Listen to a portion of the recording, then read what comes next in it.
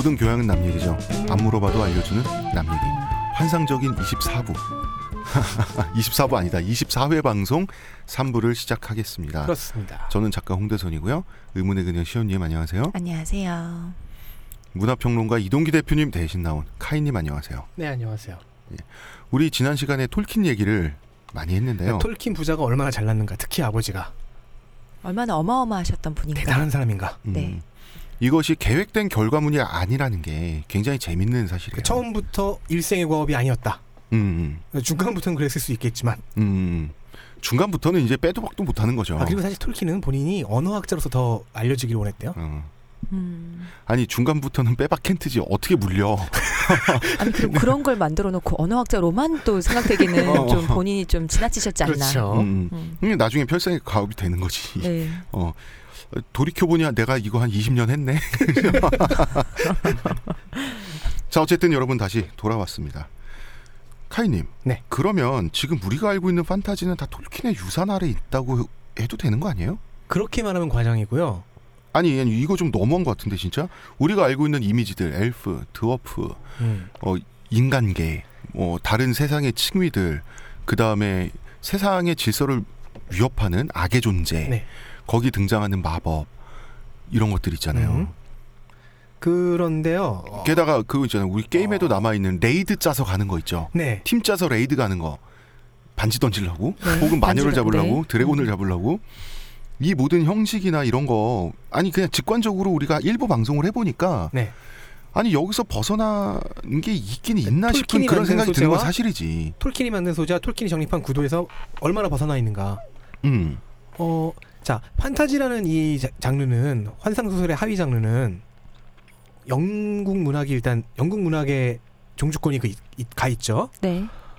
그럼 이제 영국 문학에서 그 갈아져 나온 미국 문학도 어느 정도 그 DNA를 갖고 있을 거고요. 자, 그럼 영국과 미국의 영미 판타지 문학은 어떻냐?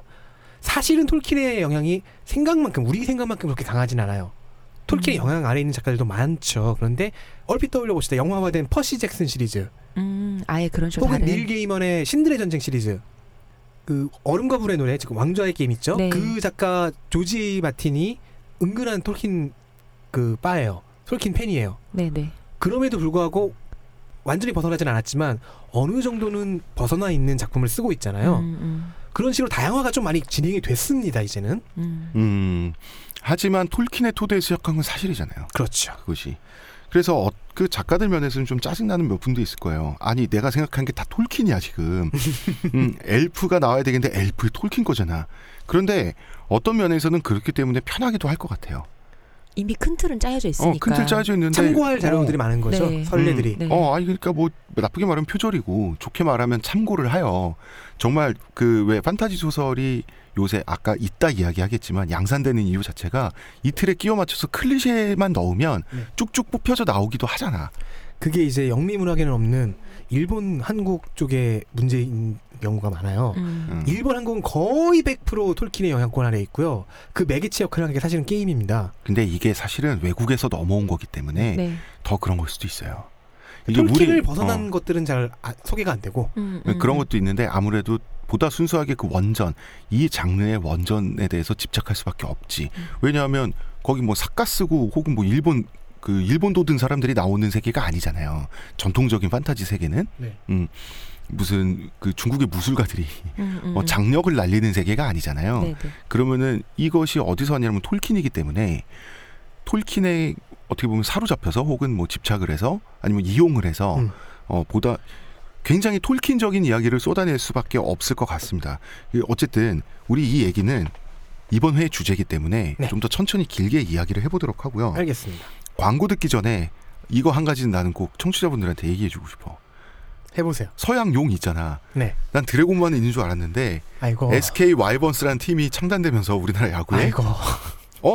와이번이란 용도 있네가 된 거지. 난 이게 왜 중요한지 모르겠어.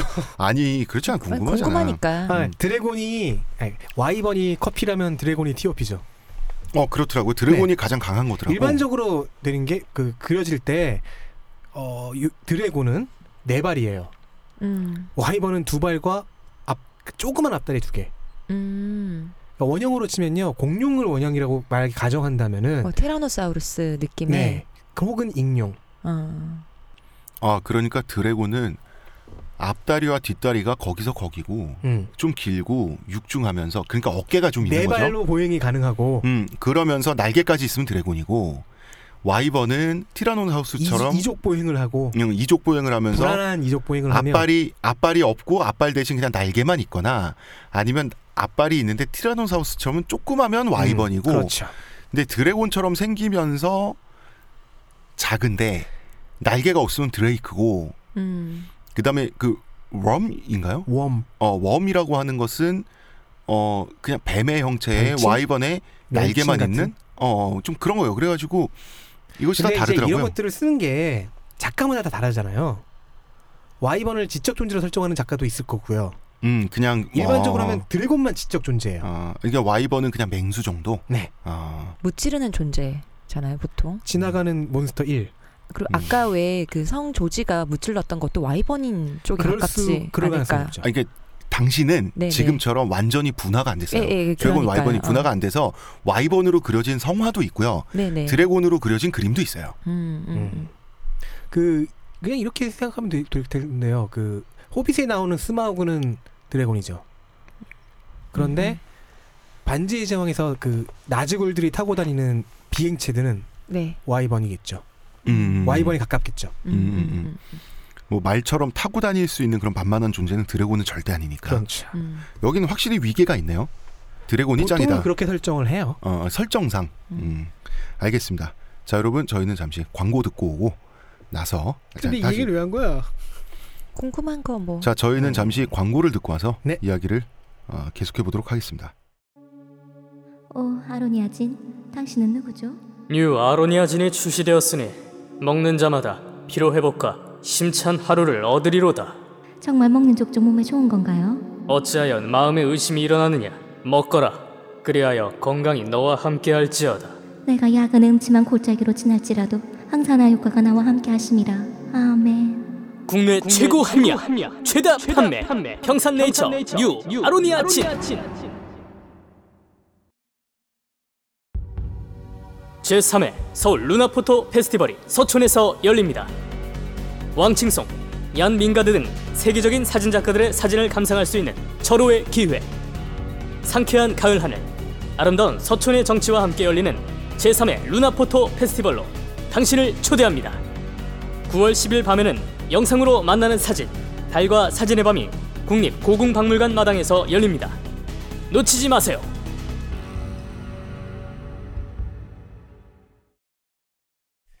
자, 여러분, 루나포토 페스티벌 광고를 듣는 날도 얼마 남지 않았습니다. 네, 루나포토 페스티벌을 직접 보러 갈 날이 그것도 얼마 남지 않았죠. 그렇죠. 같은 말이죠. 네.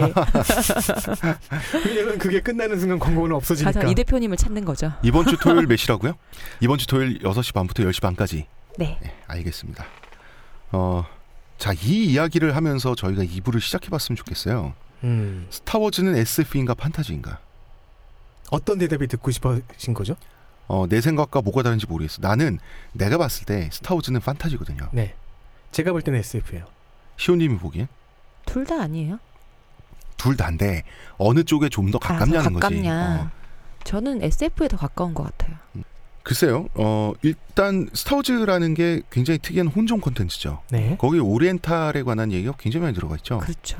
스승이란 존재도 그렇고. 무협 영화에서 많이 따왔습니다. 그렇죠. 검술이랄지, 네. 검술을 사제관계가 이렇게 배운달지, 네. 그리고 요다 같은 경우는 전형적인 그 소거라 캐릭터잖아요. 소거라가 뭐예요? 조그맣고 늙고 뭔가 말도 안 되는 웃긴 노인네요. 뭐 이런 스승이 다 있어. 이거 스승 맞아 싶은데 알고 보니 대단한 고수. 엄청나게 강한. 혹시 그 취권의 스승님이 소거라였나요? 그렇죠. 그리고 훈련 과정도 굉장히 동양적이죠. 그렇죠. 내가 지금 깨달음을 중시하죠. 난 누군가, 여긴 어딘가, 뭔가 뭘 하래. 정확히는 동양적이라기보다는 오리엔탈리즘적. 홍콩 무협 영화적이죠. 네. 네. 그런 장면들도 나오고, 제다이는 정말 그야말로 그 중국의 검술가와 일본의 사무라이의 혼종이죠. 네. 그렇지만 여기에 나와 있는 서양적 특징은 당연히 있죠. 이게 서양 콘텐츠이기 때문에. 그러니까 동양에는 절대악이라든가 선악의 투쟁 같은 개념이 별로 없잖아요. 동양 없죠. 무협에서는 네. 그렇죠. 그러니까 무협에서 정파와 사파를 나누면 사파는 비주류에 불과한 건데 그렇죠. 여기선 사파가 악의 결정체야. 시스. 제다이가 있으면 시스가 있고 물론 이 정파 사파 개념을 갖고 와서 시스와 제다이를 만든 거죠. 이 사람들은. 하지만 그것을 서양 문학에서 흔히 보이는 선악의 구도로. 그렇지. 그리고 악의 결정체. 이게 만약에 동양 콘텐츠였잖아요. 스타워즈가 데스스타 같은 건 나올 수가 없어요. 그거는 동의합니다. 절대 악의 존재는 절대 악이 결집된 어떤 추상적인 존재. 물론 그거는 기술의 결정체지만 네네. 그 이미지나 기능하는 것은 사우론의 눈같이 기능하잖아요. 네. 이거를 반지 원정대와 같은 마지막에 그 전투기 조종사들이 핵심에 가서 이걸 파괴하잖아요. 네. 이것도 기사란 말이야, 사실. 그래서 내가 하는 말이 테드 창의 기준에 저는 따르고 싶어 보는 거예요. 배경과 아이템이 우주고 미래적이라고 해서 SF라고 볼 수는 없지 않냐는 거예요. 이거는 옛날부터 내려져 오던 서사시로서의 이야기 구조고요.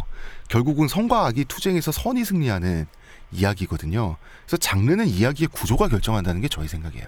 저는 그와 동시에 지금 말씀하신 이야기의 구조가 장르를 결정한다는 장르 결정에 있어서 1장 1절이라고 생각하고요. 1장 2절이 있다고 또 생각합니다. 2절은 뭡니까? 뭔가요? 그건 정치적 관계죠. 영향력을 어떻게 주고받았는가.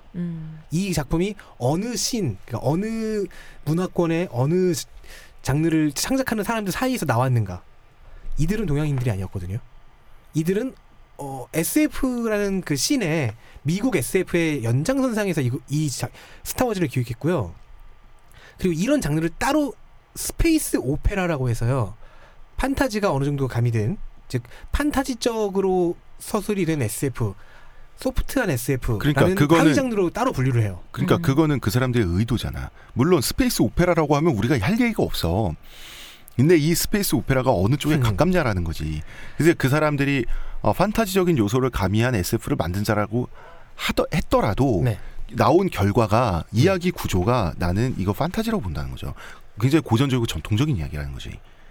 옛날에 솔직히 게르만 서사지를 해피엔딩으로 바꾼 거잖아. 나는 그렇게 본다는 거예요. 네. 그러면 이렇게 저는 오히려 그래도 이렇게 얘기할 거예요. 왜냐면 스타워즈가 스타트rek과 같이 계속해서 얘기가 되는 것. 이거는 작자들의 의도가 아니라 팬들이 그렇죠. 그렇게 만들고 있고 이미 해석하고 있는 네. 비평자들이 수용자들이 하는 얘기거든요. 이들은 굉장히 하드한 SF인 스타트rek과 소프트한 스페이스 오페라인 그 스타워즈를 같은 선상에 올려놓고 이게 당대의 SF 작품들과 SF 영화들에 미친 영향들을 얘기해요. 아니 외계인들이 그냥 있는 건 그렇다 쳐. 그런데 절대적인 악의 존재와 그 기운과 그 기운이 무공으로 체화된 시스가 있고 네. 그 반대편에 제다이 포스라고 하는 네. 그 포스는 당연히 내공을 갖다 쓴 거죠. 공력을. 네네. 그거는 과학적으로 설명되거나 어떤 그런 게 아니라 그렇죠. 그냥 있는 거잖아. 이 세계관에서 그냥 존재한다고. 그냥 존재하는 그 선의 기운, 그 무공을 가지고 제다이들이 포스를 가지고 시스를 이기고 세상의 질서를 회복한단 말이에요. 네. 나는 이거는 판타지라고 본다는 거지. 저는 판타지가 매우 많이 가미된 SF라고 봅니다. 저는 SF적인 판타지로 봐요. 저는 그 두 단어를 뒤바꾸겠습니다. 아니 나는 그러니까 우리 둘은 거기서 이제 반대인 거지. 네. 저는 1장 1절도 중요하지만 1장 2절도 봐야 한다는 거죠. 저는 좀 더 수용자들이 그 작품을 해석하는 것이 작품을 완성하는 쪽이라고 보기 때문에. 아니 난 근데 구조라는 것은 이야기의 구조라는 것은 예나 지금이나 이어져 내려오는 부분이 있다고 보기 때문에 그러니까 방금 말씀하신 1장 1절 있잖아요. 나는 그게 뼈대라고 보는 거예요. 나는 그게 뼈라고 본다는 거지. 저는 그 뼈가 하나 더 있다고 보는 겁니다. 저는 그 뼈가 하나 더 있다고 생각하시는 것을 나는 살로 본다는 거지. 이런 관점의 차이가 있다는 거지. 그래서 판타지 얘기를 이렇게 했는데 이거 무협하고 비교하고픈 욕구 우리 참을 수 없잖아. 그렇죠. 왜냐면 둘 다 그러니까 자 판타지는 그 서유럽 문명, 유럽 문명에서 발원한 환상 문학 장르고요. 무협은 동양 판타지다. 동양에서 발원한 네. 판타지다. 환상 문학인데 그 동양 판타지라기보다는 그냥 무협이에요. 그렇긴 하죠. 근데 보면 이게 다릅니다. 굳이 등치를 씻기자면 이렇게 말할 수 있다는 거죠. 둘 다 각자의 문명권에 있는 네. 과거의 소재에서 퍼올려 왔고 비슷한 방식으로 각자 장르의 클리셰들을 만들어 왔고. 근데 이제 협이라고 하는 거는요. 제다이와 같은 기사나 네. 서양의 기사랑은 달라요. 반지 네. 언정대와 협은 다릅니다. 자, 이 세상이 있어요. 이 세상이 있는데 이 세상은 질서죠. 질서에 의해서 돌아가죠. 이 질서는 선이고 혼돈은 악입니다. 네. 근데 어떤 것이 이게 용이 됐든 사우론이 됐든 세상의 질서를 위협하거나 파괴할 때 그 질서를 회복하기 위해서 그 혼돈의 핵심을 파괴하러 간다는 거죠. 그래서 용사가 되죠. 그렇죠. 이것이 판타지적 마왕을 세계관이에요. 무찌르는 용사. 이것이 판타지적 세계관이고 스타워즈의 세계관이고요. 네.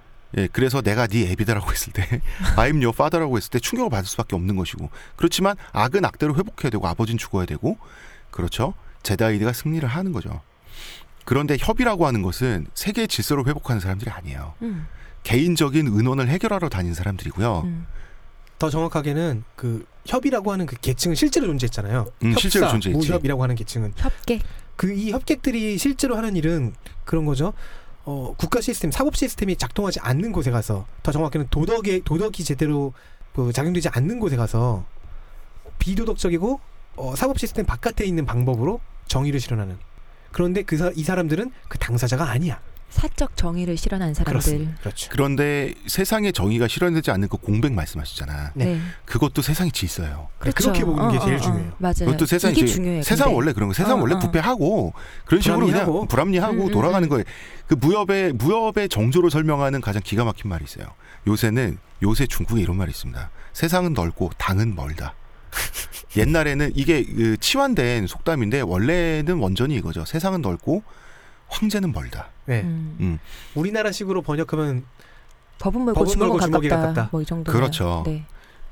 그것이 이제 시스템은 경고에 중국이라고 하는 시스템이 세계 질서는 분명히 존재하는데 이것이 정의로 치환돼서 구현되기에는 번거로운 거죠. 그렇죠. 이거는 중앙 집권이라고 하는 질서에서 나오는 거지. 봉건주의적인 질서에서는 협이 나올 수가 없어요. 그래서 원래 협객이란 말은 춘추 전국 시대에도 있었지만 우리가 알고 있는 협은 진시황이 진나라를 세우고 나서부터 나와요. 그래서 역사적인 맥락에서 최초의 협객은 장량이거든요. 네. 초안쟁패 읽으세요, 여러분. 그래서 여러분이 딴지일보에 연재되고 있는 저의 초안쟁패를 읽고 근데 작가님이 자꾸 이렇게 웃으면서 얘기하니까 농담 같은데 진짜 재밌어요. 솔직하게 말씀드려서 정말 재밌어요. 읽고 네, 이걸 쓰시다가 머리가 더 빠지는 게 아닌가 싶을 선풀을 남겨주시면 되겠습니다. 선풀을 남겨주세요. 작가님 짱이에요. 잘생겼어요. 목소리 좋아요. 자, 이런 거 밑에 딴지일보 댓글창에 남겨주시면 되겠습니다. 읽기만 하셔도 됩니다. 네. 네. 그래서 저는 이제 세계관 차이가 질서를 지키려는가 혹은 협이라고 하는 것은 질서를 위협하는 존재예요. 그렇죠. 그렇죠. 그 세상의 질서가 겨냥하는 질서가 목표하는 정신은 공유하지만 그 가치는 공유하지만 방법은 전혀 다르죠. 오히려 이들은 질서를 위협하는 존재일 수 있어요. 그리고 우리가 흔히 착각하는 게 서양 문화는 물질적이고 동양 문화는 정신적이라고 그러는데 거꾸로 됐죠, 카이님? 그렇죠. 거꾸로 됐죠. 우리 동아시아는 우리 한자 문명 물질 문명이에요. 우리는 물질 문명의 후예요. 그렇죠. 오히려 서양 문명이 정신적이에요. 영육이 분리돼 있고요. 추상적인 선과 악의 존재가 있고요. 죽으면 천국 가고 영혼은 비물질적인데 존재하고 육신은 영혼이 머물다 가는 일종의 터널일까요? 도구에 불과하고 옷 같은 거지. 그래서 죽으면 천국 가야 되고 기독교는 그죠? 하지만 동양에서는 우리가 중화문명권에서는 괴력난신이라고 부르죠. 그렇죠. 우리가 이걸 착각하는 이유가 중간에 인도가 껴 있어서 그래요. 영혼을 찾아가는 그건요. 우리한테 서역은 옛날 전통적으로 우리한테 서양은 대충 신장 위구르 자치구부터 서양이에요. 네네. 근데 유럽인들이 생각하는 동양은 지중해만 건너면 동양이에요. 이렇게 서로 가깝다고. 우리 동쪽은 다 동양이고 우리 서쪽은 다 서양이라고. 그런데 진짜 동성을 갈라볼까요? 아리안족부터 서양이에요. 지금 인도는 아리안 문명이죠. 네. 그죠? 네네. 아리안 문명. 서양도 아리안 문명이죠. 아리안족. 지금 현대 그러니까 지금의 서양인들의 민족이 아리안족이죠. 맞습니까, 카이님? 뭐 그렇게 보통 얘기하죠. 코카시안이라고도 그러니까 하지만. 코카서스라고 말하는 게 더 정확하겠지만 어쨌든 인도부터 우리가 말하는 서역이에요. 옛날부터 말하는 서역에서는 아리안종이 결국 승리한 인종이에요. 그렇죠. 아리안종이 결국 승리한 인종이에요. 게르만족 다 아리안족이 일파고요. 네네. 그러니까 독일어의 아트만은 숨이고 산스크리트의 아트만은 자아죠. 통하는 것들이 있죠. 그렇죠. 원래 조상이 같습니다, 여러분. 그렇기 때문에 자, 우리가 생각하는 정신적이고 추상적이고 이 영혼을 추구하는 종교가 다 서양 그 아리안족의 종교예요. 불교의 조상이 되는 그 힌두교, 자이나교, 조로아스터교는 그 추상적 선의 존재와 악의 존재가 완전 빛과 어두로 완전 갈라져 있죠. 네. 그러니까 스타워즈의 데스스타 제다이 시스가 조로아스터교부터 나오는 거라고. 이 사람들은 이 집착이 얼마나 심하냐면 이 선의 결정체가 기독교에서는 예수 그리스도잖아요. 네. 그러면은 반대편에 대척점의 데칼코니처럼 악의 집결체도 있어야 돼. 그래서 성경에 굳이 나오지도 않았는데 꼭 적그리스도가 나와. 이게 이 사람들 사고방식이에요. 적그리스도가 이제 올 것이다. 그렇죠. 혹은 여러 번 온다. 동양은 달라요. 동양은 물질적이기 때문에 세상은 원래 불완전하고 수리해서 쓰는 거예요. 그 불완전한 것 자체가 악도 아니죠. 악도 아니에요. 네. 그게 일단 세상의 일부고. 그렇죠. 세상은 그러한 것이다. 제자백가는 그걸 어떻게 수리할까, 어떻게 최소화할까를 고민했던 수많은 사람들이고 유물론 지식인들의 결과물이죠. 네. 그래서 동양에서는 왕조가 바뀌잖아요. 왕조가 바뀌는 거는 자동차 엔진 바꾸는 거 정도예요. 그런데 이민족이 몰려오면, 이 서양 사람들이 이민족이 몰려오면 지구가 멸망할 것 같은 거예요. 이 사람들은 사라센인들, 무슬림들 혹은 몽골족들. 그래서 몽골족들도 환타지 세계관의 그 오크의 호르데라고 하는 그 집단들 무리들, 군사적 무리를 호르데라고, 그 오크를 호르데로 표현하는데 오크의 부대를 호드라고 하지. 이게 몽골어의 오르도에서 난 말이죠. 네. 무리의 중심이라는 뜻이에요. 몽골어에서는. 이런 차이가 있어요.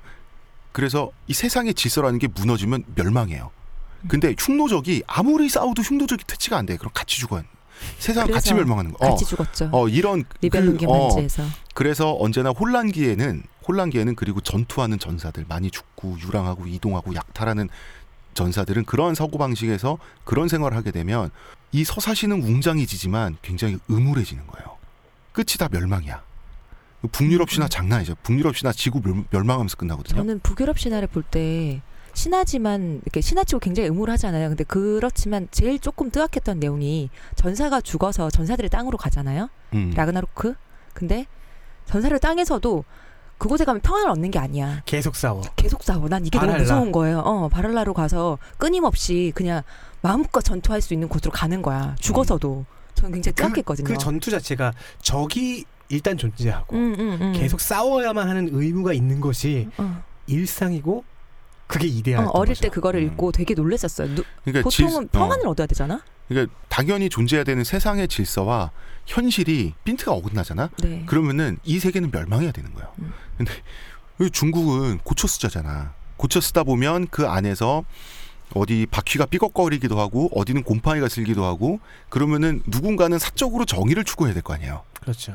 그게 협인 거지. 이렇게 튀어나온 못을 박아준 사람이 있어야 될 거 아니에요. 박든지 아니면 뽑든지. 빼서 다시 다른 거 치워내주든지. 물론 그걸 협인 박거나 거죠. 뽑는 사람은 전체 설계 같은 것에는 아무 관심이 없죠. 그것만 하면 되니까. 그래서 그 협객들은 원수를 갚거나 사랑을 찾아 헤매거나 이런 존재들인 거예요. 그러니까 개인적인 사정, 근데 이게 정의와 결부돼 있긴 해. 정의다 결부돼 있긴 한데 결국 개인적인 느낌이 드는 건 이것 때문인 거예요. 그래서 물론 협객들도 공공의 질서를 위해서 노력을 하죠. 근데 이건 세계관의 차이기 때문에 이 느낌은 어쩔 수가 없는 거예요. 자, 그렇습니다. 그래서 판타지와 무협을 관통하는 놀라운 공통점이 있어요. 그러니까 다르기만 하지는 않겠죠. 공통점은 또 어떤 게 있어요? 무기죠. 왜냐하면 인류 공통의 무기, 검. 그리고 검이 귀족의 무기. 미모 아니었어? 멋진 무기. 훌륭한 무기를 갖고 계십니다. 감사합니다. 그래서 뭐 보검, 명검이니, 그다음에 드래곤 슬레이어니, 전설의 집행검이니 하는 거는 사실 위상이 같잖아. 전설의 집행검?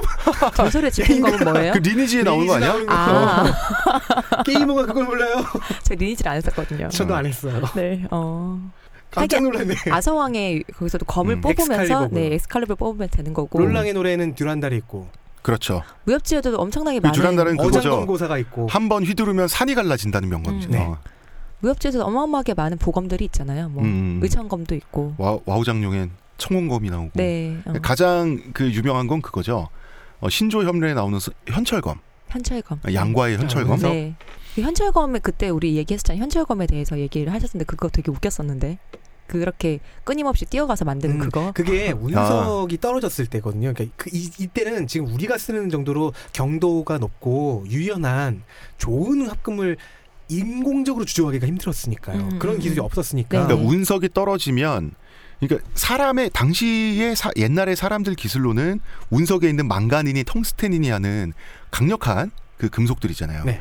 이거를 녹일 수가 없으니까 운석이 떨어지면 녹기 전에 굳기 전에. 굳기 전에 대장장이. 그래서 서양 영웅들이 대장장이가 많은 게 자기가 만들어서 바로 휘두를 수 있거든.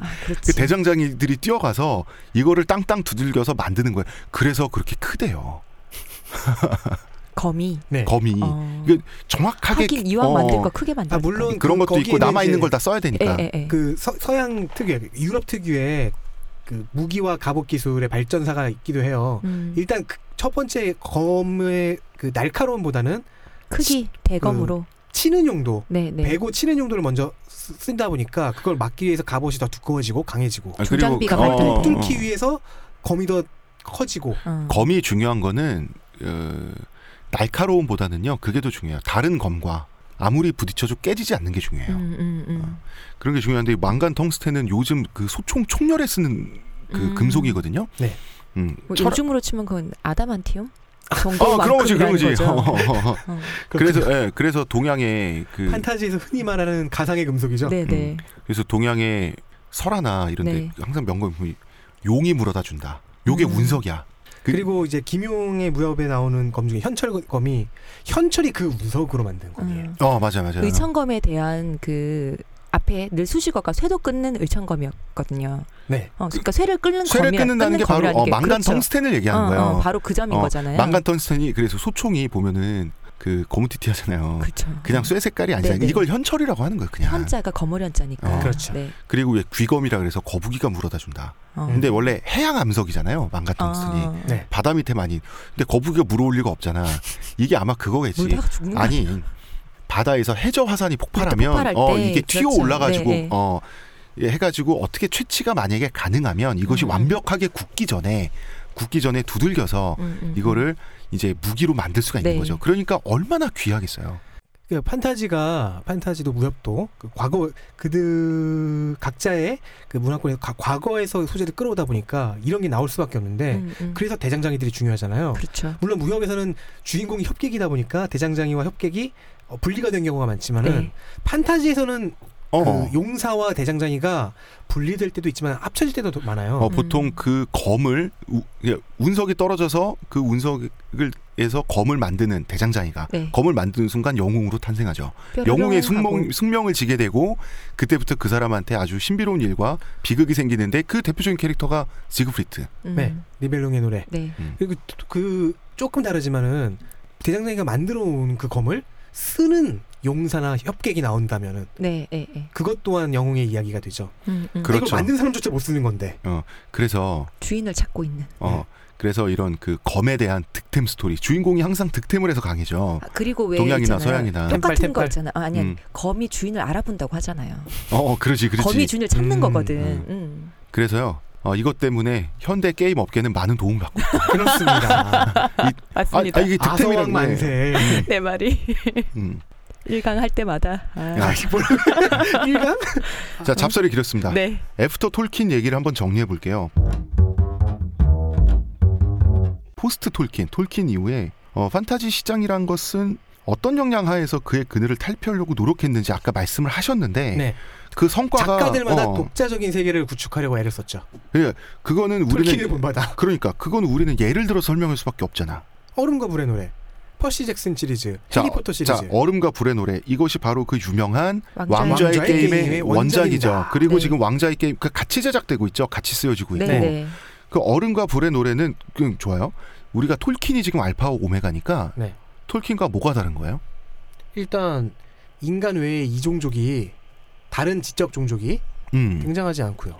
다 인간인데 용을 부리고 그러는 거예요. 그렇죠. 거기 보면은 뭐 그런 사람들 나오잖아요. 와이번에 좀 더 가깝죠. 지적인 존재가 아니죠. 아니 그 화이트 고스트 이런 사람들 나오잖아요. 그거는 좀비에 가깝잖아요. 즉 초월적인 공포. 반지의 제왕에는 이제 사우론이라는 절대 악에 대항해서 요정도, 난쟁이도, 인간도, 호빗도 다 연합해서 대항해야 되는 네네. 대서사시인데 그러니까 서사시의 그 틀을 따라가는데 이거는 정치 사극의 어떤 스릴러의 문법을 따라가는 스릴러도 있고 거기 사극도 들어가 그래. 있고 정치 투쟁 같은 거 전통적인 판타지에서 안 하잖아요. 네. 그렇죠. 근데 여기서는 그게 더 중요한 부분도 있고 모험을 하는 얘기가 아니니까. 그렇죠. 그리고 나는 이 J.R. 마틴이란 분이 굉장히 공부를 많이 했다. 그래서 서양의 중세적 세계관을 네. 물론 1차적인 이미지 배경으로 하고 있지만 동양사 공부했다는 거 솔직히 티나잖아요. 그렇죠. 그 북방의 벽 있잖아. 그거 누가 봐도 만리장성이거든요. 그리고 도트라키의 그 유목 문명은 분명히 몽골족에서 따왔죠. 그건 분명히 몽골에서 나온. 네. 그 전까지는 도트라키에 해당하는 것들이 그냥 오크, 그다음에 호드라는 그런 야만적이고 그 추상적인 존재. 지금은 인간 세계의 영향 하에서 인간으로서 나름의 문명과 욕망과 그걸 가지고 세력을 가지고 투쟁하고 외교하고 갈등하잖아. 이런 식으로 나는 이 사람이 동양사를 공부를 하고 서양 판타지를 쓰는구나라고 전 느꼈거든요. 분명히. 자, 그리고 근데 나 이거 물어볼래. 지금 보르헤스?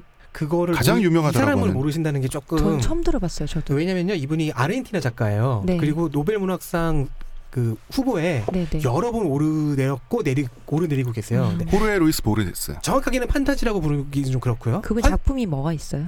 알렙이라든가 단편을 주로 쓰셨어요. 불안당들의 세계사 같은 연작들이 있는데 순문학에 좀 더 가깝고요. 아르헨티나 판타지는 그냥 판타지라고 안 부르고요. 네. 환상소설의 일종을 그냥 봐요. 특히나 이쪽 장르를 가리키는 단어가 마술적 리얼리즘이에요. 그러니까 마술적 사실주의라고 하는 것이 유럽에서는 주제 사람하고 네. 그다음에 남미에서는 누구죠? 100년 동안의 고독. 네. 마르케즈. 네. 맞나요? 맞죠. 네. 이런 분들이 이제 마술적 사실주의라 그래서 설정이나 거기서 일어나는 일들은 말도 안 돼. 말도 안 되는데 그 안에 있는 사람들은 말도 안 된다고 생각하지 않고 그냥 살아요. 네. 그걸 받아들이고 사는데 왜 리얼리즘이냐면 정말 리얼하거든요. 전에 정말 현실적이거든요. 전쟁의 슬픔 얘기하실 때 전쟁의 슬픔이 이 마술적 사실주의에 영향을 받았다라고 했었거든요, 작가님이. 네, 맞아요. 바로 그건 거죠. 네, 바로 이런 식인 걸 얘기하는 거예요. 그런데 이런 마술적 사실주의 순문학과 보르헤스가 내 말은 그거죠. 어떻게 다르길래 판타지 작가로 분류가 되는지를 물어보는 것이다. 저는 이렇게 얘기하는 거예요. 지금 잘못 이해하셨는데 그 마술적 리얼리즘을 집대성했다? 뭐 대표한다고 할 수 있는 작가가 보르헤스예요. 특히 아르헨티나에. 네네. 그렇게 해서 거의 뭐 세계적인 그 성취를 쌓았고 그런데 이제 서양에서 판타지라고 부를 때는요 이런 경우도 판타지라고 부르긴 한다는 거죠. 움베르토 에코조차도 판타지 넣는 사람들이 있어요. 그러면은 이건 나는 이 정의 문제네. 너무 넓은데. 판타지의 정의는 무엇인가라고 했을 때 어제 바로 처음 부분에 얘기했던 돌아가네요. 이제. 층위를 네네. 구분해야 한다. 그러니까 그런데 판타지를 다룰 때 현실과 환상을 어떻게 접근할 것이며 어떻게 조율할 것이며 어디까지 또 분류를 그걸 가지고 판타지라고 하면 네네.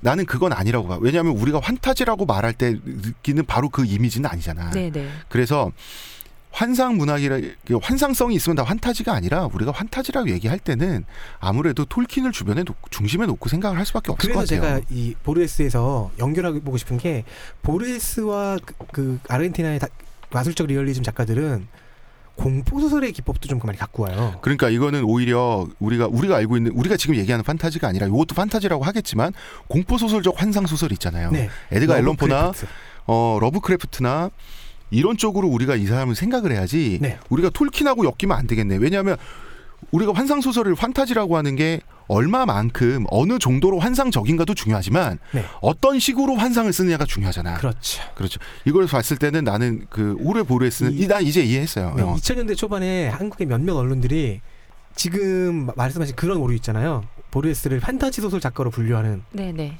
우리가 흔히 생각하는 그 판타지. 네네. 톨킨과 같이 묶는. 그런 오류를 범한 적이 좀 있긴 있어요. 그러니까 우리가 언어를 어떻게 정의하고 어떻게 나눠 쓰고 어떻게 부여할 것인가에 대해서 우리가 고민하지 않으면 그런 일이 벌어진다고. 그러니까 한국에서 판타지라고 왜냐하면 판타지 소설에 이 사람을 분류하면 이 사람은 순문학 작가인데 오히려 그렇게 분류가 되죠. 순문학 작가인데 드래곤 잡는 얘기인가 하고 딱 봤더니 그러니까요. 독자들은 속았을 거 아니에요. 독자들 입장에서 속는 거잖아. 그러면은 당신이 무식해서 속은 거라고 말하는 건 공정하지 않지. 독자들 입장에서 사람들이 잘못한 거죠. 독자들 입장에서 속은 건 마찬가지잖아. 이 사람이 서양에서 판타지 소설 작가로 1군에서는 분류가 된다 할지라도 우리가 알고 있는 환타지와 어떻게 다를지 그 환타지와 이 환타지가 어떻게 다른 환타지일지 설명하는 것은 책을 번역해서 파는 사람 몫이어야 되는데 출판사와 그쪽의 몫인데 하지만 보리스 굉장히 게을렀지. 네네. 꼭 읽어보세요. 그렇게 이제 입덕이 하는 거죠 그렇게. 보리스 진짜 재밌어. 이제 슬슬 우리의 얘기를 할 때가 온 것 같은데요. 네. 자, 톨킨의 영향권 내에서 시작된 한국 판타지. 사실은 톨킨의 영향권 내에서 시작된 일본 판타지의 영향을 받아서 시작된 한국 판타지. 더 정확하게 얘기할게요. 제가 왜 보리스 같은 러브크래프트라든가 같은 그 바깥에 톨킨 영향권 바깥에 있는 사람들을 살짝 얘기했냐면요. 영미 판타지 문학들은 그리고 그 외의 여러 환상 문학들은 톨킨이라는 거인을 나름대로 극복하려고 노력을 했어요. 그럼 톨킨의 영향력을 극복하려고 노력하지 않은 판타지 문학 장르가 있어요. 게임입니다. 특히나 컴퓨터 게임 이전에 존재했던 보드 게임. 네. 아니 톨킨의 세계관 안에 캐시가 다 있는데 지금 거기에 종족 컴퓨터 게임이 골라 등장하기 전부터요. 거기 종족 고르고 뭐하고 템빨 하고 네, 거기 그런 거 D&D라는 게임이 있는데요. 던전 앤 드래곤. 이게 컴퓨터 게임으로 존재하는 건 몇몇 분들은 아실 텐데요. 이게 원래 보드 게임으로 존재하고 있는 지금도 그 D&D를 컴퓨터로 옮긴 겁니다. 말더스 게이트 같은 RPG 게임도 이 던전 앤 드래곤의 룰을 컴퓨터로 이식해서 만든 게임이에요. 이게 어떤 게임이냐면 TRPG, 테이블 RPG라고 하거든요. 이렇게 지금 3명이 모여 있어요. 이 3명이 플레이어라고 칩시다. 여기 없는 이동규 대표님 여기 계시다고 가정하고요. 이분이 게임 마스터를 맡는다고 하죠. 게임 마스터가 만든 세계가 있고요. 그리고 이제 이 D&D를 보급하는 회사가 정한 룰이 있어요. 그 룰에 따라서 그 게임 마스터가 만든 세계를 탐험하는 겁니다. 우리 3명이. 어떻게? 입으로. 상상력으로. 종이 한 장을 갖고 와서 내가 만든 캐릭터의 능력치를 적어 넣어요. 네네. 그리고 그거에 따라서 돌아다니는 겁니다. 만약에 전투를 한다? 내가 괴물 한 명한테 칼을 휘둘러요. 네. 그럼 이제 이게 맞을지 안 맞을지 적중 판단을 한다 해서 주사위를 굴립니다. 그래서 주사위로 확률 게임을 하는 거예요. 죄송합니다. 그것이 진심 재밌단 말인가? 제가 해봤는데요. 이거는 상상력이 좋을수록 재밌습니다. 아, 그래요? 그리고 게임 마스터가 정말 이 세계와 그 모험을 잘 디자인을 해놓잖아요. 그러면 재밌어져요. 이거는 세계관 안에서 캐릭터를 가지고 모험하는 게 짱작 게임이네요. 네. 그런데 자 룰북이 그거랑 비슷한 게 빅뱅 이론에 나왔지 않나요? 빅뱅 이론에서 하는 게 그 TRPG예요. 그죠. 근데 이제 그 세계에 등장하는 모든 요소를 게임 마스터가 만들 수 없잖아요. 그럼 이 사람 판타지 소설가 해야지. 톨킨 해야지. 그래서 자 괴물로는 이런 거 정하고 여기에 존재하는 마을, 국가, 세력, 종교, 직업 이런 것들은 이런 걸 써라라고 미리 가이드라인이라든가 프리셋을 정해준 게 룰북입니다. 룰북의 나머지 내용입니다. 여기에 톨킨의 영향이 100% 들어갔어요. 호빗이라는 단어 못 쓰니까 하플링이라는 종족이 들어가고요. 엘프 있고 드워프 있고요. 심지어 오크도 있고요. 그 적으로 오크 등장하고요. 슬라임 등장하고요. 발록이라는 단어 못 쓰니까 말러가 등장하고요. 근데 봐봐요. 게임이 수익 산업이고 많은 인력이 들어가는 사업이고 수익을 내야만 하는 사업이에요. 책은 혼자서 열심히 책상 앞에 썼다가 망하면 그만인데 이거는 굴러가는 산업이란 말이에요. 그렇죠. 그래서 뭐 게임 하나가 출시돼서 이게 장사가 안 되면 안 되는데 그것이 톨킨의 강력한 영향권 아래 완벽히 편입돼 있다면 아직도 솔직히 냉정하게 말하면 그게 나는 그 바로미터라고 봐요. 즉 톨킨만큼 재밌는 건 아직 없는 거잖아요. 그리고 톨킨이 만들어 놓은 그걸 레일을 따라가면서 설정을 심화시켜가는 게 쉬웠던 거죠. 쉽고 쉬웠던 부분도 있겠다. 그래서 TRPG 장르 중에서 이렇게 입으로 하는 말과 상상력을 이용하는 보드게임 중에서 D&D가 가장 대표적이었는데 판타지를 소재로 한 이 D&D가요 컴퓨터 게임으로도 만들어지고요. 컴퓨터 게임의 룰을 게임을 개발할 때 그 게임 내의 룰을 결정하는 데도 도움을 주고요. 게임하면 또 떠오르는 나라는 일본이었죠. 네, 그렇죠. 일본에서 로도스 섬 이야기, 일명 로도스 도전기라고 하는 작품이 있습니다. 걔네 로도스 섬 실제 있는 섬이고 로도스 기사단도 실제 있는 기사단이고 걔네 참 일본 거 좋아해. 그런데 일본 거래네. 서양 거 진짜 좋아해. 베르사유 장미에 보면 진짜 서양에 대한 사랑이 난 가만히 있어. 나는 이 얘기 꼭 하고 싶은데 우리 판타지가 가장 중세 유럽적이에요. 한국의 판타지가 가장 중세 유럽적이고 별다른 고민도 없고 가장 서양적이고 가장 백인적이에요. 그 이유를 생각해 봤는데 거기 난 일본 영향도 있는 것 같아요. 서양을 바라보는 그건 100%죠. 일본인들의 마음이 예를 들면 베르사유의 장미 들어갔던 감성이 판타지에 들어가면 나오는 로도스도 전기 같은 그런 감성이 이것이 판타지다라고 우리가 1차 수입을 해서 모방하면서 창작을 하게 됐을 때 우리는 일본인 사람들만큼의 어떤 이 정도까지 해도 되나라고 하는 비판 정신 없이 이게 양산될 가능성도 있는 거예요. 우리는 중역해서 들어왔다고 할 수 있는 거죠. 그러니까 자 로도스도 전기라는 작품이 원래는 어떤 거냐면요. 이 D&D 게임을 D&D와 같은 이 TRPG 게임을 여러 명이 모여서 능력 있는 게임 마스터까지 해서 게임을 한 것을 그 스토리를 소설로 쓴 거예요. 이게 로도스도 전기의 시작이었습니다. 그렇게 해서 만든 다음에 이걸 다시 각색하고 고치고 해서 만들어진 게 그 시리즈물이에요. 게임의 결과물을 이야기를 만든 거예요. 이런 식의 판타지 소설은 영미문학에도 꽤 많습니다. 그런데 이거를 한국에서 수입해 왔어요. 우리가 수입해 와서 참고로 삼은 판타지는 그러니까 게임을 원작으로 하는 일본의 판타지 소설의 영향을 강력하게 받아서 우리나라 판타지 문학이 시작됐다는 거 아니에요. 그 당시에 그리고 판타지 게임들 예를 들어 뭐 이스 시리즈라든가 파이널 판타지라든가 이런 것들이 이제 한국에서 플레이하기 시작했고요. 무엇보다 반지의 제왕 해적판이 최초에 번역된 것들 중에 동서문화사판인가가 일본어판을 중역한 거예요. 그래서 프로더가 아니고 플로드 이런 식으로 표기가 됐었어요. 그리고 이게 시대하는 바는 해적판이니까 중역을 해놓고 나서도 그 수준이 걸레인 걸수록 유명하잖아요. 더 정확하게는 플로드 이런 것들은 프로더를 일본식으로 읽은 거겠죠. 원전이 무엇인지를 모르고 이걸 그냥 번역한 거예요. 직통착고 영국이나 미국으로부터 직통착고로 들여오는 것보다 일본을 거쳐서 들어오는 게 훨씬 낫다. 당시에 우리나라 출판 시장이 너무나도 그런 게 흔했잖아요. 옛날에 실마릴리온인가요? 일부에서 말했던 그 세계관을 정립한 제랄 톨킨의 그거 그 다솜 미디어라는 곳에서 거기서 해석판 나왔었죠. 거기서 해석판 나온 게 우리나라 최초에 나온 건데 그거 독자들 사이에서 걸레 릴리온으로 유명하잖아요. 저 그거 샀었어요.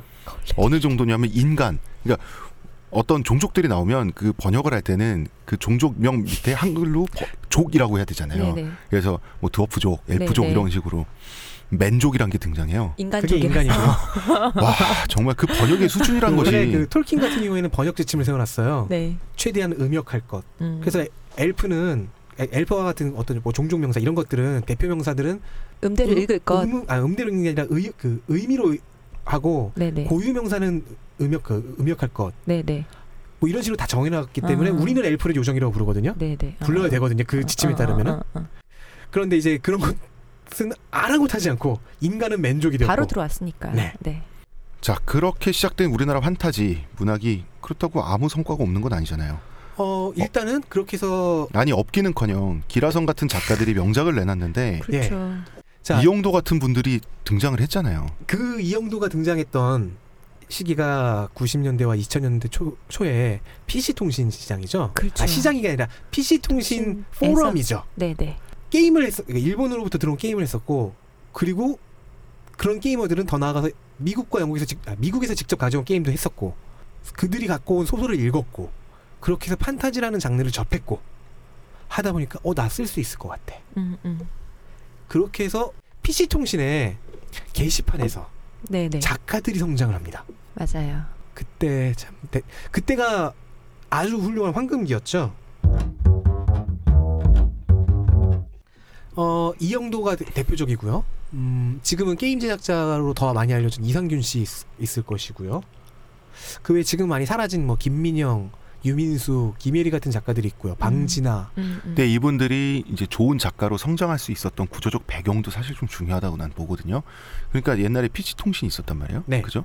PC통신에서 그 인기를 끌었다는 것은 일반 독자들에게 시장성이 검증됐다는 거잖아요. 더 중요한 건요. 일반 독자가 아니라 포럼 약간 닫혀있는 포럼이잖아요. 좁은 포럼이잖아요. 그때 당시 PC통신이라는 게 거기 들어와서 읽고 비평하고 감상을 말한다는 것은 그 사람들은 어느 정도의 훈련은 되어 있는 사람들이에요. 어느 정도는 이제 먹물이 튀거나 먹물 들인 사람들이 네. 가서 이제 그걸 했고 그 사람들과 이 대화하면서 피드백을 받으면서 창작하는 작가는 거기서 이미 어느 정도의 훈련이 되고 또한 시장적인 검증을 받고 있는 거예요.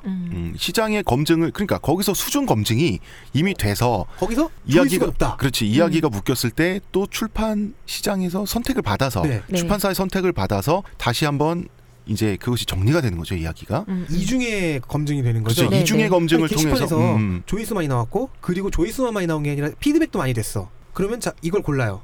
그러면은 이미 거기가 이중의 검증이 됐기 때문에 시장에서 통하고 비평적으로도 어느 정도 봐줄 만한 작품들이었다는 거죠. 그리고 책은 팔렸죠.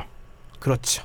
그거 굉장히 중요하죠. 결국은 책이 팔리니까 글을 쓸 수 있는 거거든요. 그 시절이 책이 팔리는 시절이었잖아요. 책이 팔리는 마지막 시절이었죠. 네, 이게 진짜 중요해요. 그리고 그 황금기가 왔어요. 홍정훈, 이영도, 전민희 지금도 살아남아 있는 이 세 명의 작가인데요. 네. 이런 사람들이 발굴이 됐고 이런 사람들이 작품을 쓰기 시작하고 전업 작가가 됩니다. 네. 황금기가 빵 터졌는데 두 가지가 오죠. IMF의 후폭풍과 도서 대여점입니다. 그렇죠. 저는 청취자 여러분, 저는 DJ를 존경합니다. 저는 DJ를 아주 존경하고요. 도서 대여점은 용서할 수가 없습니다. 도서 대여점으로 인해서 자, 그 이전에 대본서가 몇 년도부터였습니까? 60년대부터 80년대였나요? 90년대? 그때 그 시장에 몸담으셨던 적 있잖아요. 있죠. 네. 이런 겁니다. 간단하면 저는 이제 무협 만화 시장이 있었는데요. 어떤 거냐면 사람들이 안 사보죠. 대여점 가면 되니까. 네. 빌려보면 되니까. 근데 대여점이 예를 들어서 전국에 100개가 있어요. 그럼 100개는 팔리는 거예요. 100권은. 딱 그만큼 하는 건가요? 그러면 100권 내가 어떤 걸 만들면 100권은 파니까 그럼 100권은 부족하잖아요. 그렇죠. 그러니까 수준은 대본소에 들어갈 만큼만 수준을 맞추면 되는 거예요. 대본소 시장에서 나올 만큼만. 그렇죠. 그 상황에서 다작을 해야 되는데 사람이 다작이 되나요?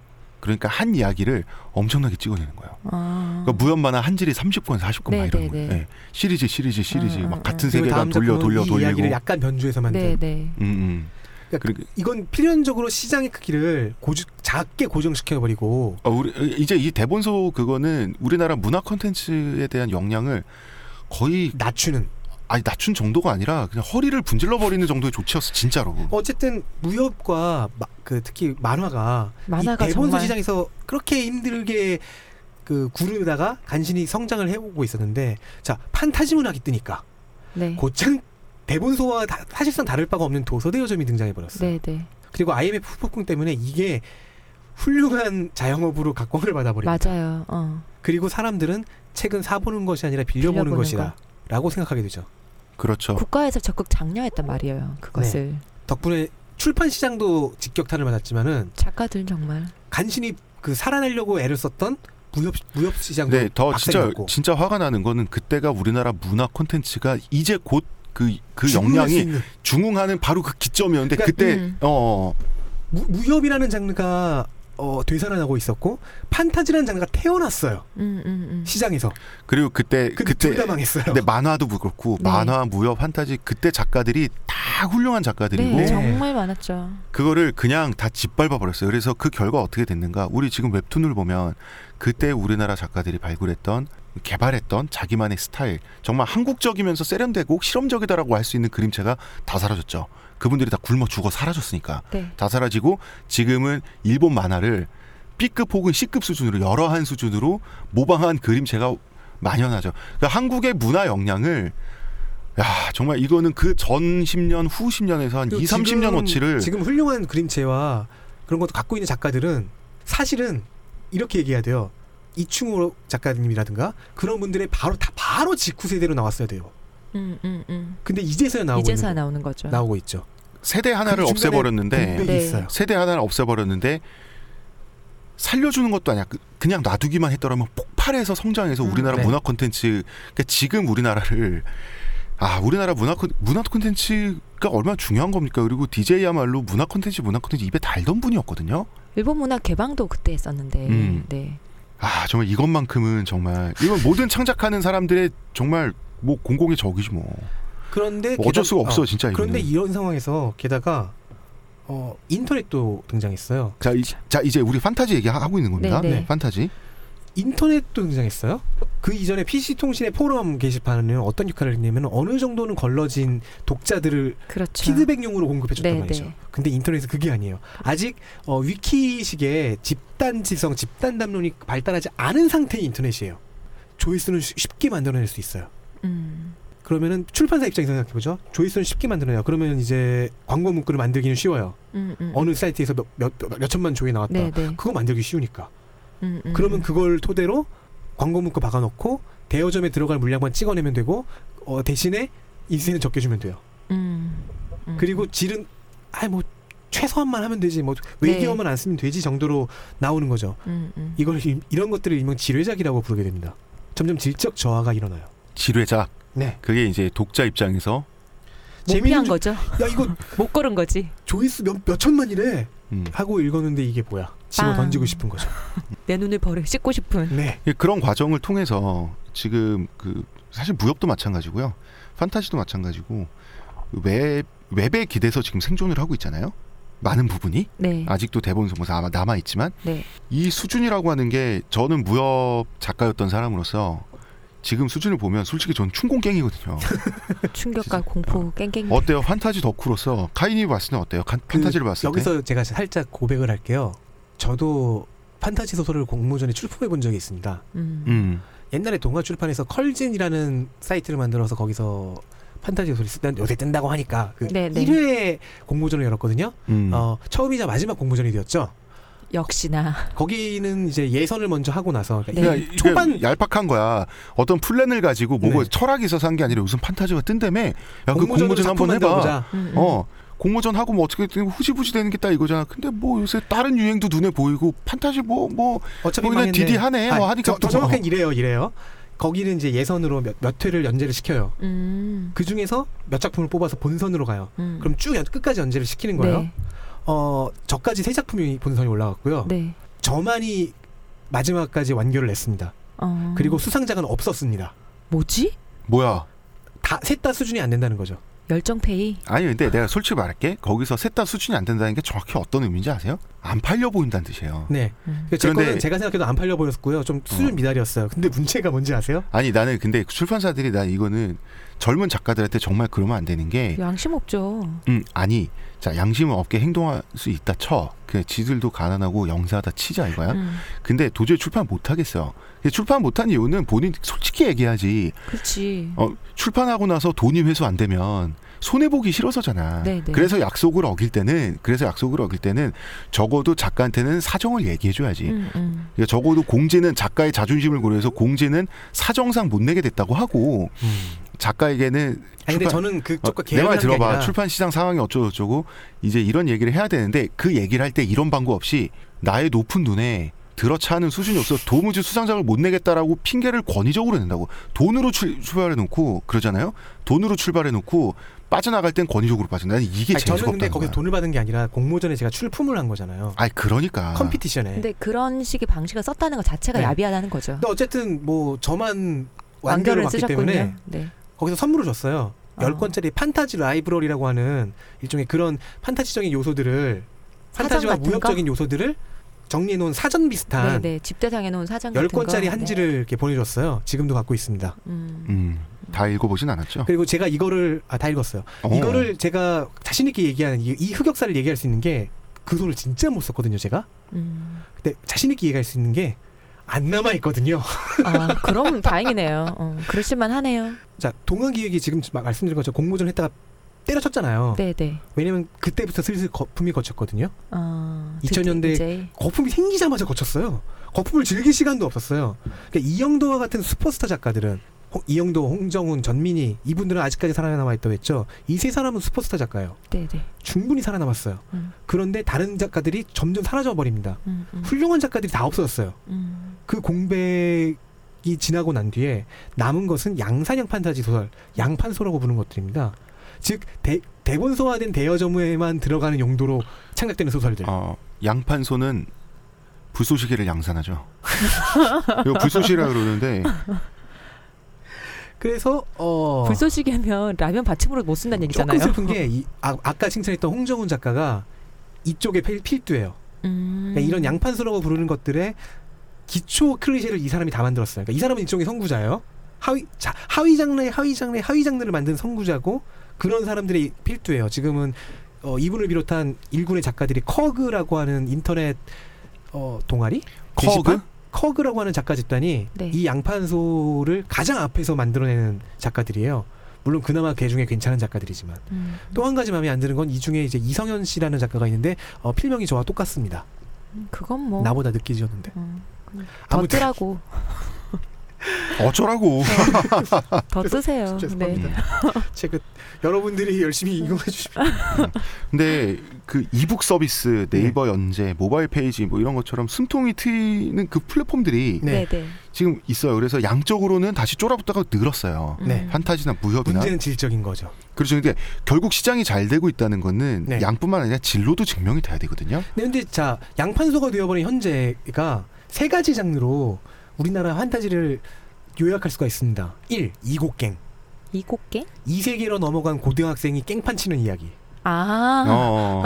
화고네요. 네. 그렇죠. 화고네요. 뭔지 알겠죠? 10대 작가들이 한 번에 화고네요. 자신 그 대리만족을 위해서 만드는 작가예요. 뭐 10대는 억눌린 게 많으니까 뭐 그럴 수 있어. 입지도 싫고 그렇잖아. 영지물 2번입니다. 영지물. 영지를 경영하는 건데요. 내가 영주가 돼서. 네. 그러니까 그 주인공 영주예요. 네네. 근데 생각해 보세요. 심시티를 소설로 구현한 거구나. 판타지로. 그런데 심시티만큼의 경제학적, 군사학적, 정치학적 고려가 하나도 안 들어가 있어요. 그렇겠죠. 그러니까 게임의 특징이 뭐예요? 내가 지금 명령을 내리면 그 명령에 대한 결과가 거의 곧바로 나오잖아요. 네네. 근데 현실이 그럴 일은 없잖아요. 아무리 게임이 현실을 모사했다지만. 근데 그 이 소설은 그런 식이에요. 그러니까 이곡갱 쪽에서는 이곡갱이랑 똑같네. 근데 이곡갱 쪽에서는 그나마 한두 작품을 읽을 만한 거 건져요. 영지물은 전혀 없어요? 그게 중론입니다. 가장 나은 작품이 최초에 나온 작품인 지크라는 작품인데 그조차도 못 읽어주겠다는. 그러니까 다시 말해서 이 대리만족의 수준이란 게 왕되고 싶어서 왕놀이한다. 그렇죠. 그렇지. 그 다음에 세 번째는 뭐예요? 세 번째가 게임물입니다. 게임 소설. 이게 뭐냐면요. 게임을 하는 얘기가 소설이 되고요. 판타지 게임을 하는 얘기가 소설이 되고요. 그 게임을 하는 얘기가 그게 끝이에요. 예를 들면 내가 리니지를 한다. 리니지 플레이하는 내용이 끝이에요. 예. 그러니까 게임 속에서 맺는 그 사회적인 관계, 게임에서 몹을 때려잡는 이야기, 레이드하는 이야기가 그 소설의 이야기예요. 그럼 제가 많이 쓴다면 오늘은 홍대산 작가랑 카인이랑 만나서 보스몹을 잡으러 갔다. 뭐 이런 얘기가 소설로 나온다는 얘기예요. 그것보다는 안에 가서 세 명의 캐릭터가 이야기하는 것들. 그런 거. 그리고 그들의 스탯이 나오죠. 그러니까 그 이야기 채팅. 오 마이 갓. 오늘 카이는 뭐 몇 강짜리 무기 뭐를 하고 우리 장착하고 뭐를 어떻게 갖고 뭐 이런 얘기를 한다. 네. 이게 근데 그걸 소설로 볼 수 있어요? 이게 지금 왜 그런지 알아요? 무협도 판타지도 어른들이 안 읽어서 그래요. 소설이라보다 그냥 기록기 아니야 그거는? 기록보다는 조금 더 낫지만은 소설의 형태는 갖추고 있지만 사건이 있고. 진짜 결국은 돈을 쓸만한 사람들이 어서 저녁에 있는 삶을 쟁취해야 해결될 문제인데 이런 말하면 되게 꼰대 같고 애들 무시하는 것 같잖아요. 근데 이거는 꼭 무시가 아니에요. 이 얘기는 할 수밖에 없어요. 어른들이 책을 안 읽어서 그런 건 그건 사실이에요. 물론 귀현이의 칭리 소설처럼 이거는 이거 여고생이 쓰고 여고생이 읽고 하는 그들만의 어떤 장르적인 그걸로 인정을 해야 되는 것은 아닌 건지 이렇게 접근할 수 있어요. 근데 이런 생각을 하고 귀현이 책 한 번 읽어서 한 페이지 이상 읽기 힘들어요. 솔직히 말하면. 그 장르를 좋아하는 사람이 아니라면 아이들의 문화를 존중해라라고 하면 그런 비평은 필요 없어요. 모든 장르나 이런 거 다 평등. 읽을 때는 다 이유가 있는 것이고 그렇죠. 독자들한테 어떤 책이 일정량 팔리면 다 비판하면 안 돼. 그러면 내가 그 사람들보다 잘났어? 잘난 체 하는 거야? 이런 얘기 나오거든요.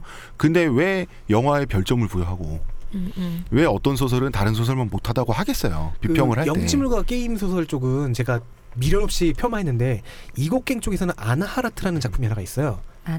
아나하라트. 이게 히브리어인데 상당한 수작입니다. 요거는 괜찮다. 네. 알겠습니다. 이게 네이버 웹소설에서 연재가 됐고 책으로도 나왔는데 이거 하나만은 정말 추천드릴게요. 아나하라트.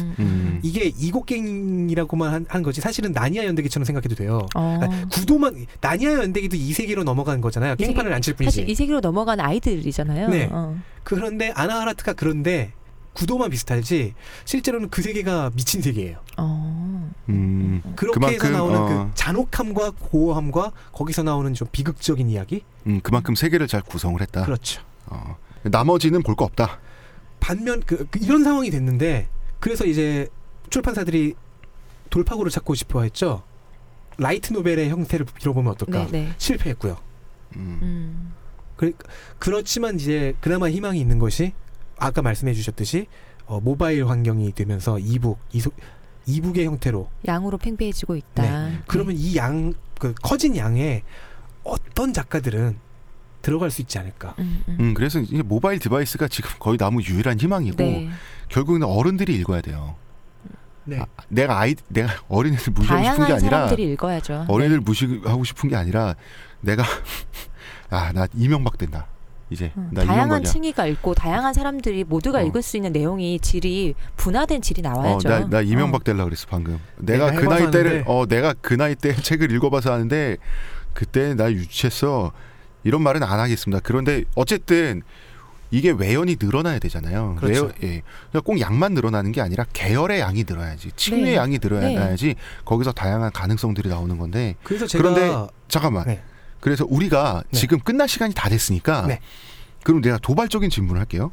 우리가 마치 얘기하는 게 이런 것 같아. 축구평론가들이 K리그가 발전하기 위해서는 어떻게 해야 할 것인가. 우리나라 사람들 국가대표만 보고 말이야. K리그 경기장은 텅텅 비어있다. 이걸 개탄하듯이 얘기하거든요. 네. 여기 가치 판단이 들어가 있잖아. 그런데 판타지가 우리나라에서 살아남아 있어야 할 책무 같은 건 사실 없어요. 그런 건 없어요. 한국 판타지는 발전을 판타지나 죽더라도 이영도나 그런 훌륭한 작가들은 그 사람들은 살아남아 있을 거예요. 아니, 그 사람들은 그 사람들이 잘 살 거고 한국 판타지는 발전 못하고 망해도 돼요. 네. 가치 중립적인 거잖아요. 그러니까 그러나 저러나지 그거를 좋아하는 사람들에게는 그게 아쉬운 문제지만 저야 아쉽겠지만 그렇겠지만 판타지 문학의 팬이 아닌 사람에게는 그건 그냥 있어지나 없어지나 그렇지 않아요? 네. 그건 그냥 하나의 현상에 불과하단 말이에요. 망하나 흥하나. 그래서 마지막 질문을 제가 이걸로 잡았거든요.